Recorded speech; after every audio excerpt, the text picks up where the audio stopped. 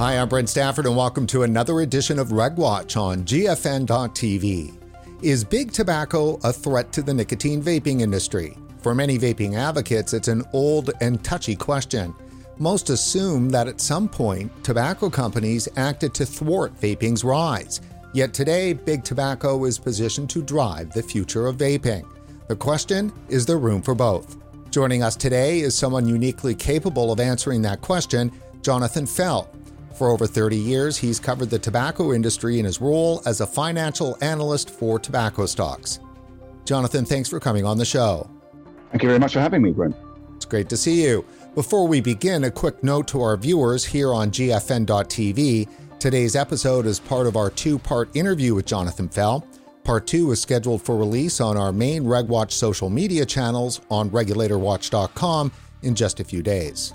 Jonathan, you've watched vaping's rise across the globe over the past decade. How fast was it, and why has it proven to be so popular? So from my perspective as someone who's watched the tobacco industry for nearly 30 years, we've seen a pretty rapid take-up in vaping, and it was something that very quickly caught the imagination of the financial community who wanted to know what impact it would have on the industry. And it took a while for the companies to react, but I think, as we'll touch on much later in more detail, a lot of the big companies are now very heavily involved in vaping, and it's not going to go away. And what's driven that really is the consumer, and the consumer is always at the heart of this story. And I think the rapid grassroots adoption of vaping as something that a lot of people who smoke cigarettes switch to has made this a very important phenomenon. Jonathan, please take a moment to fill our audience in about your background and experience in this area. So I started my career as an equity analyst, so writing about companies for investment clients at various investment banks in London. And I got given actually the tobacco sector to follow because it was a little niche that more senior people didn't want to cover. But I found it really interesting. I mean, this was the early mid-90s, at a time when the industry was under a lot of pressure from litigation and regulation. It was public enemy number one in a lot of senses. And so that fascinated me. And I've watched the story with a lot of interest, for ever since then, and how the debate has evolved. And it really has evolved in some interesting ways. Now, in your last position that you had at Ash Park Capital, you were actually involved in the investments in tobacco companies. Is that not correct? That's right. So about 10 years ago, I switched roles a bit, moved to the other side of the fence. So instead of advising people on how to invest, we started to do it ourselves. So I set up Ash Park with some friends to invest in consumer stocks, and quite a big part of our portfolio was tobacco. So you're right. I have invested in tobacco stocks as a fund manager as well. And how big could those positions grow to? We were a niche fund manager. So, we had several $100 million under asset management at our peak. But tobacco was up to a quarter of that. So there were sizable positions, certainly in tobacco, from the point of view of our funds. So take us back to the 1990s. Is it fair to say, and I think you alluded to it, whether or not big tobacco was on the run? Yeah, it was. You had the congressional hearings in the early 90s. You had all these class action lawsuits. You had people starting to win individual cases in the US against tobacco companies for the first time. And you had the dynamic that eventually led to the master settlement agreement. And through that period, especially in the early days, people genuinely did fear that litigation could be the death of the tobacco industry as we knew it then, that it could put these companies out of business. Now, did big tobacco behave badly? Because clearly public health has had it out for big tobacco for decades now. I think the US tobacco industry, which is what people generally perceive to be big tobacco, did behave badly. Yes, I think they were not upfront about what they knew about the risks, and I don't have a lot of sympathy for them in terms of the way they are now perceived. I think, though, that maybe the industry overall, and I'm going beyond the US now to talk about how the industry developed elsewhere in Europe, in Japan, even Eastern Europe, Asia, where it was state-owned in many cases. That pattern of behavior you saw in the US didn't necessarily get replicated elsewhere. And so I think it's a problem for the global tobacco industry now that the perception of what the US companies did has come to color the whole debate about what the companies do. Now, has that also, in retrospect, also colored people's perception of vaping? I think it certainly colored people's perception of vaping because there's a kind of knee-jerk reaction now that people have when they think about what the tobacco industry does, which is that anything they do has to be bad. And I think a lot of that backstory on tobacco has given vaping a bad name because some people, for understandable reasons, think, well, they're just trying their same old tricks again. They're trying to hook another generation on nicotine, all those cliches that we're used to hearing. And that's a problem for the companies. It's also, unfortunately, much more unfortunately, a problem for tobacco harm reduction overall. It's that it's seen to be tainted by what the tobacco industry involvement is. Now, let me ask you, didn't Big Tobacco back in the late 90s, early 2000s attempt to make a safer cigarette? So didn't they kind of try to lead the way in tobacco harm reduction? Yeah, I mean, not surprisingly, once it was figured out that cigarettes were bad for health, the companies did make efforts to make those cigarettes less dangerous. But for reasons you'll understand, it's pretty much impossible to make anything that's combusting an organic product, safe. So for a long time, those efforts were, not very fruitful. And I suppose by the time we get to the late 80s, early 90s, we did have something which could be the core of what might go on to be a useful product later on, i.e. tobacco heating rather than burning with the Eclipse and Premier product from Reynolds. But it took a long time. And it wasn't really until the 2000s that more viable reduced harm products started to be sold in earnest by the tobacco companies. And starting from smokeless tobacco, moving into tobacco heating and obviously vaping now as well. Jonathan, one of the things that interests me in this conversation is the fact that I know certainly I have, and many vaping advocates do, think that vaping products are a consumer packaged good, and they should thus, be regulated as such. Instead, they've been regulated as, a deadly, tobacco product. As somebody who understands CPG well, what do you think? I think you're right. And I think this is a really critical part of the debate, which is not well understood. So, the way this is typically framed is that you've got a bunch of companies selling a deadly evil product on the one hand, and to caricature things, a bunch of addicted people who can't help themselves and are killing themselves by having to smoke cigarettes because they can't give those up. And so the intervention that people normally think or have tended to think needs to be applied is to give those poor addicted smokers some kind of medicine, some kind of treatment to help them quit the habit. And I can see why that situation has arisen, but I think it has tended to be a very poor solution to dealing with the problem. And we've seen over the years that nicotine replacement therapies have not been very successful. And I think that's because they tend to not really address many of the reasons why people actually smoke.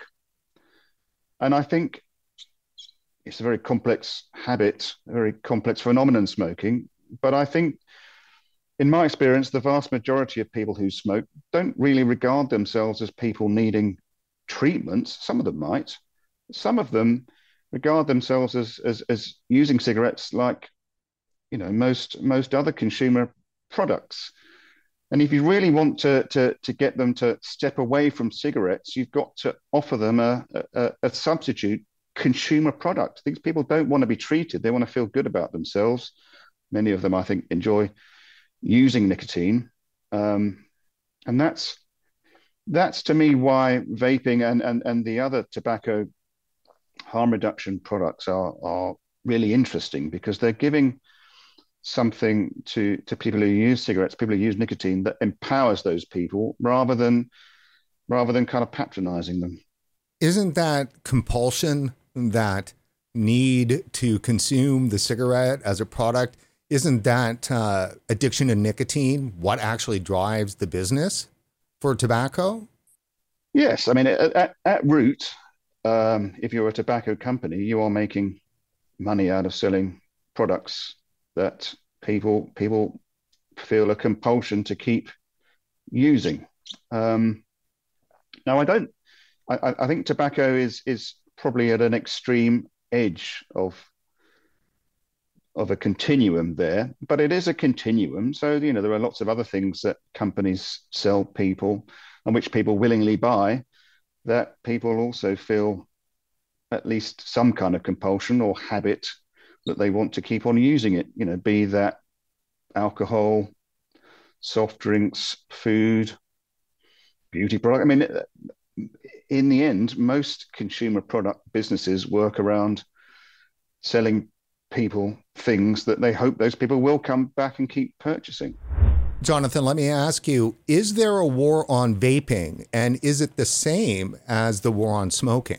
I think there is a war on vaping. I don't think it's exactly the same as the war on smoking, but I think it has some of the same root causes. To address that, I think that a large part of the way this debate again has been framed over the years is that you've got a baddie, the tobacco industry, selling products to victims, smokers, and so for a lot of people on the public health side of things, tackling the smoking problem has been synonymous with tackling the tobacco industry. And let's face it, and until tobacco harm reduction products started to be available more meaningfully to consumers, it wasn't really worthwhile necessarily drawing much of a distinction between those things. But now we have a situation where tobacco companies are able to offer consumers something that's a lot less risky than a lot less harmful than cigarettes. And so that old certainty that if you just bashed the tobacco industry, you were going to do something that helped address the smoking problem has gone away. But I don't think everyone has bought into that story yet. Not everyone agrees with that. And that is why I think vaping has become, one of the reasons why vaping has become such a contentious issue is that it is seen in some quarters as a way for the tobacco industry to somehow perpetuate the damage it's done. And some people are unwilling to believe the idea that vaping might be actually a lot less harmful. And does it not also connect with, if you believe, let's say you're public health, a tobacco controller, and you believe that it is possible to annihilate the tobacco industry and bring it to its knees and have it gone, then the thought is that these vaping companies are like a last breath, they're a lifeline for tobacco. And so they're kind of spinning on that issue. I think that's right. But to me, it's a misconception that if you put the big tobacco companies out of business tomorrow, would smoking go away? I mean, almost certainly not. People would find a way to get hold of products. There'd be a massive black market. I mean, look at cannabis. Up until very recently in North America, at least, cannabis had been illegal. But there's enormous numbers of people who use those products. And I think it would be the same in tobacco. If you got rid of tobacco companies, you wouldn't get rid of smoking. Jonathan, with all the panic around smoking, how do you make the argument to invest in tobacco stocks? There is panic about smoking, rightfully, because it's a very dangerous habit. But people worked that out, nearly 70 years ago now, and it's at least for 50 years that in most developed markets around the world, smoking prevalence has been declining. So tobacco companies have been used to dealing with declining volumes of their major products for a long time, and they've got a lot of pricing power, which has helped offset that. And so tobacco companies produce still a lot of cash flow, and there's not a lot of things for them to be spending that money on. So those cash flows tend to find themselves paid back to shareholders either through dividends or through the companies repurchasing their own stock. You know, the trade-off of the value of those cash flows versus also the low valuation on which these stocks tend to trade versus other similar consumer companies, because people are worried about that long-term volume decline, has tended actually to produce rather good returns for investors. And although we've had, a tough 5-6 years for the industry overall and a lot of derating actually of these stocks, the long-term record of returns for investors from these companies is actually quite good. So what are the hurdles then to overcome when you're talking with investors? People on the investment side are still worried that eventually, we'll reach a day when there's so few smokers that you won't be able to offset declining volumes by putting pricing up. So people are concerned about the legacy business running into the sand at some point. And they're also concerned that, maybe vaping or tobacco heating or oral tobacco or whatever won't grow enough to offset the loss of those businesses, of the traditional combustible businesses. So that, those are the concerns about the business model. And then you have concerns that, maybe tobacco is just something I, as an individual or I as a business who hopes to be behaving responsibly, shouldn't be investing in at all. And, I'm sure you're aware about the rise of ESG investing that takes account of environmental, social, and governance factors.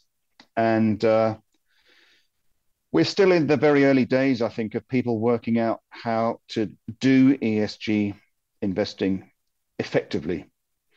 But one of the broad brush approaches that people have tended to take who have taken that investing approach is just to refuse to touch anything that they think is really bad. And tobacco's often fallen into that bucket. And that's one of the reasons why tobacco stocks, I think, have been pressurized over the last 5 or so years. But I do think that ESG investing we're still in the early innings of working out how ESG investing can really do good for the world. And I think as we get more sophisticated in that, people will start to think that a pure divestment approach, i.e. just refusing to own anything we think is controversial, actually doesn't necessarily achieve that much good. And maybe you're better taking the difficult step of actually having a stake in these things. After all, it's a society problem, and that problem doesn't go away just because you won't touch it. So let's have a stake in these things. Let's engage with the companies, engage with managements, and try and push them in a more responsible direction. And that's the approach that, to me, makes more sense and has more chance of getting stuff done in the long run. Could they not just take these tobacco companies private?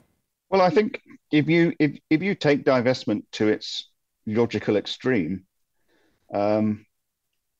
these companies going private, it is exactly what would happen, because there'd be 1 or 2 people still out there who would be prepared to snap up these companies, and they get them at a bargain price.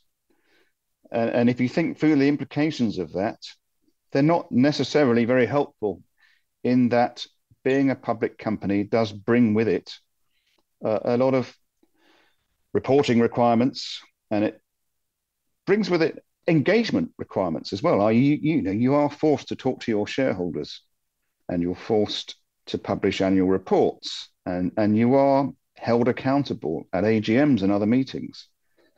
Private businesses are very much less accountable, and I think that'd be a negative thing for the public health overall if all the large tobacco companies were much less accountable than they are now. Is part of the move to reduce risk products intended to placate some of the ESG issues and to shore up the investments? I think if tobacco companies get involved in tobacco harm reduction products, certainly there's a benefit to them of on the PR side of being seen to be more responsible, doing the right thing, etc. But I think it can't purely just be about that, and it isn't. For a start, I think if people saw that it was just talk and not underlined by real investment, real actions, and real progress in terms of these products accounting for a larger portion of revenues, then it would be seen through very quickly. And tobacco companies aren't stupid. They know what their reputation is. They know about their history, and they are, I think, mostly very keen to avoid the mistakes of the past. So, yes, it has a PR benefit, but every company I know of the large ones in tobacco is very serious about engaging with tobacco harm reduction and trying to grow that as a percentage of their business. So tell us about that, Jonathan. Who are the big players and what are they doing? So you've got really 4 or 5 large companies that people tend to think of as big tobacco. You've got Philip Morris International, you've got British American Tobacco, and you've got Japan Tobacco. I mean, those are the 3 really global players. Then in the US, you've got Altria, which used to be part of Philip Morris, but spun PMI out about 15 years ago. And then you have Imperial Brands, which is one of the sort of mid-tier international companies listed in the UK. So those are the large international businesses. They're all quoted, and they're all engaged in tobacco harm reduction in a different way. And I think this is one of the things that people sometimes fail to take into account as well. Is this isn't a monolith, all doing the same things. They've all got their different strategies and are all at different points on the journey. And the one that's furthest down it is Philip Morris International, PMI. They're the ones who have made the strongest commitment to transform their business and commit to a smoke-free future. In the first 9 months of 2022, 30% of their revenues came from non-combustible products.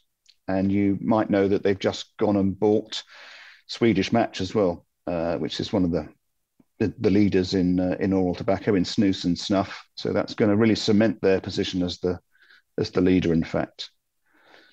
BAT's probably the next behind. They're at about 15% of their revenue now coming from THR, non-combustible products. And then you've got, to my mind anyway, JT, Japan Tobacco, Imperial, and Altria some way down the line. But they're all making moves to try and increase non-combustible products as a proportion of their revenues, and those efforts are really very serious. And that brings me to my next question: is can they be taken seriously, those commitments?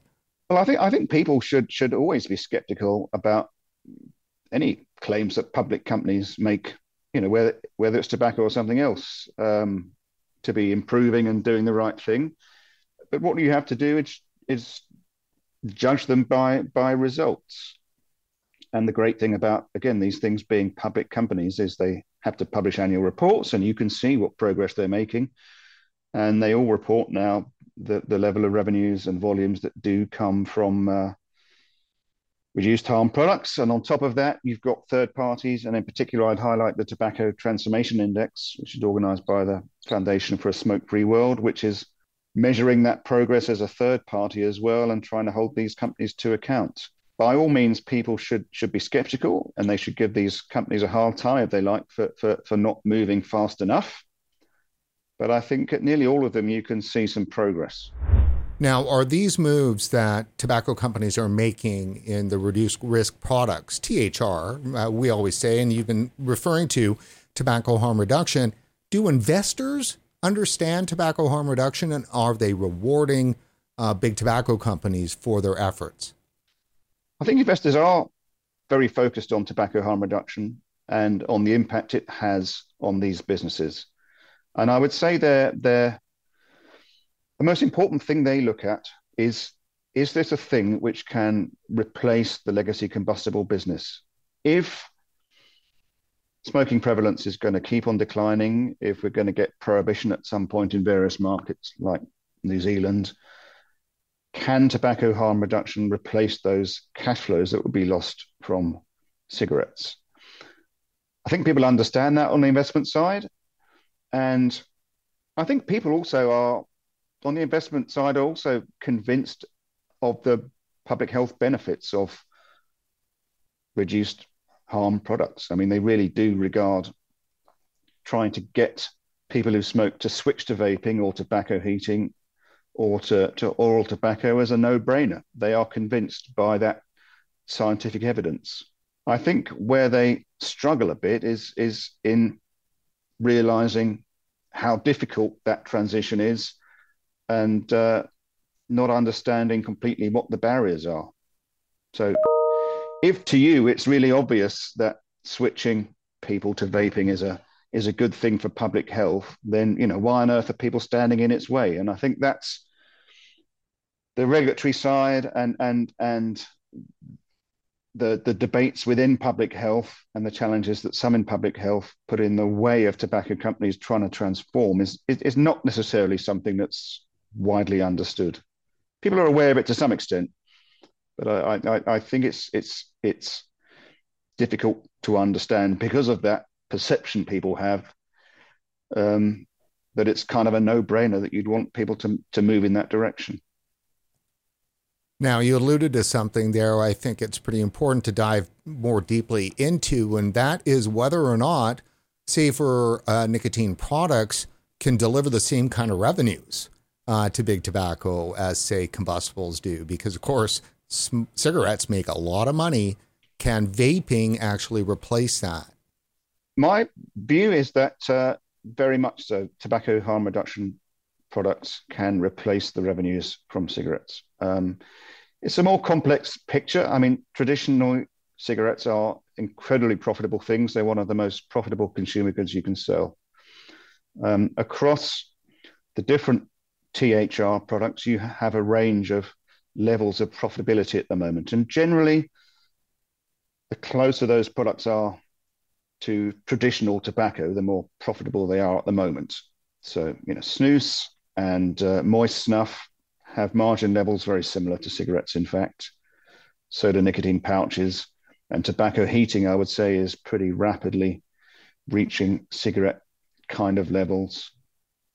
A lot of the reason for that is it's because it's only tobacco companies who want to get involved in those product areas. They don't want to bring on the regulatory and litigation burden and reputation burdens that being associated with tobacco is seen as bringing.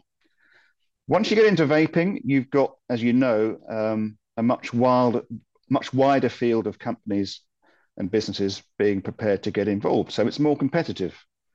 And so I think if you were to look at the vaping lines of major tobacco companies, they're not yet anything like as profitable as cigarettes are.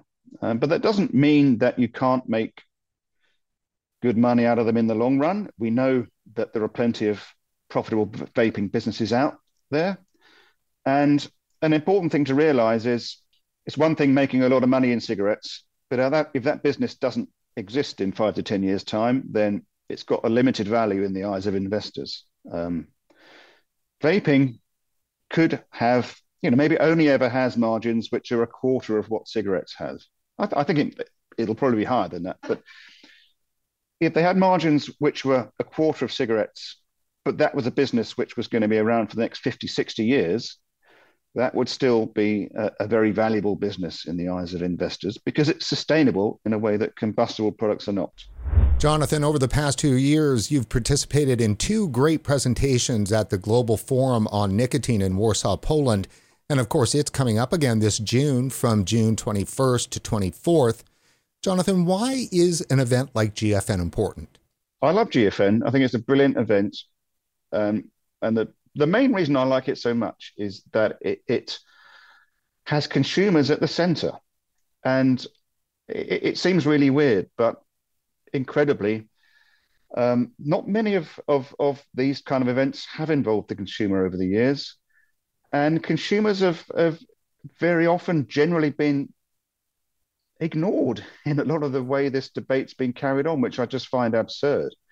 It's public health and the tobacco industry shouting over the heads of consumers and quite often not bothering to ask them what they really think. If society's issue with smoking is to be addressed, then the consumer has to play a really central role in that. And I think once you start getting consumers involved in the debate, both the industry and public health people start to have to look at things in a different way. So I think their presence is really vital. It's stimulating, and apart from anything else, they're great people, really fun people to hang out with.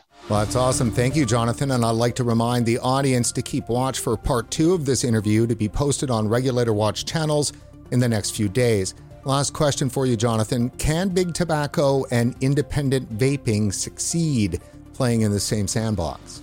I hope so. I hope they can. I hope that the regulatory environment around the world develops in a way which leaves room for the smaller guys.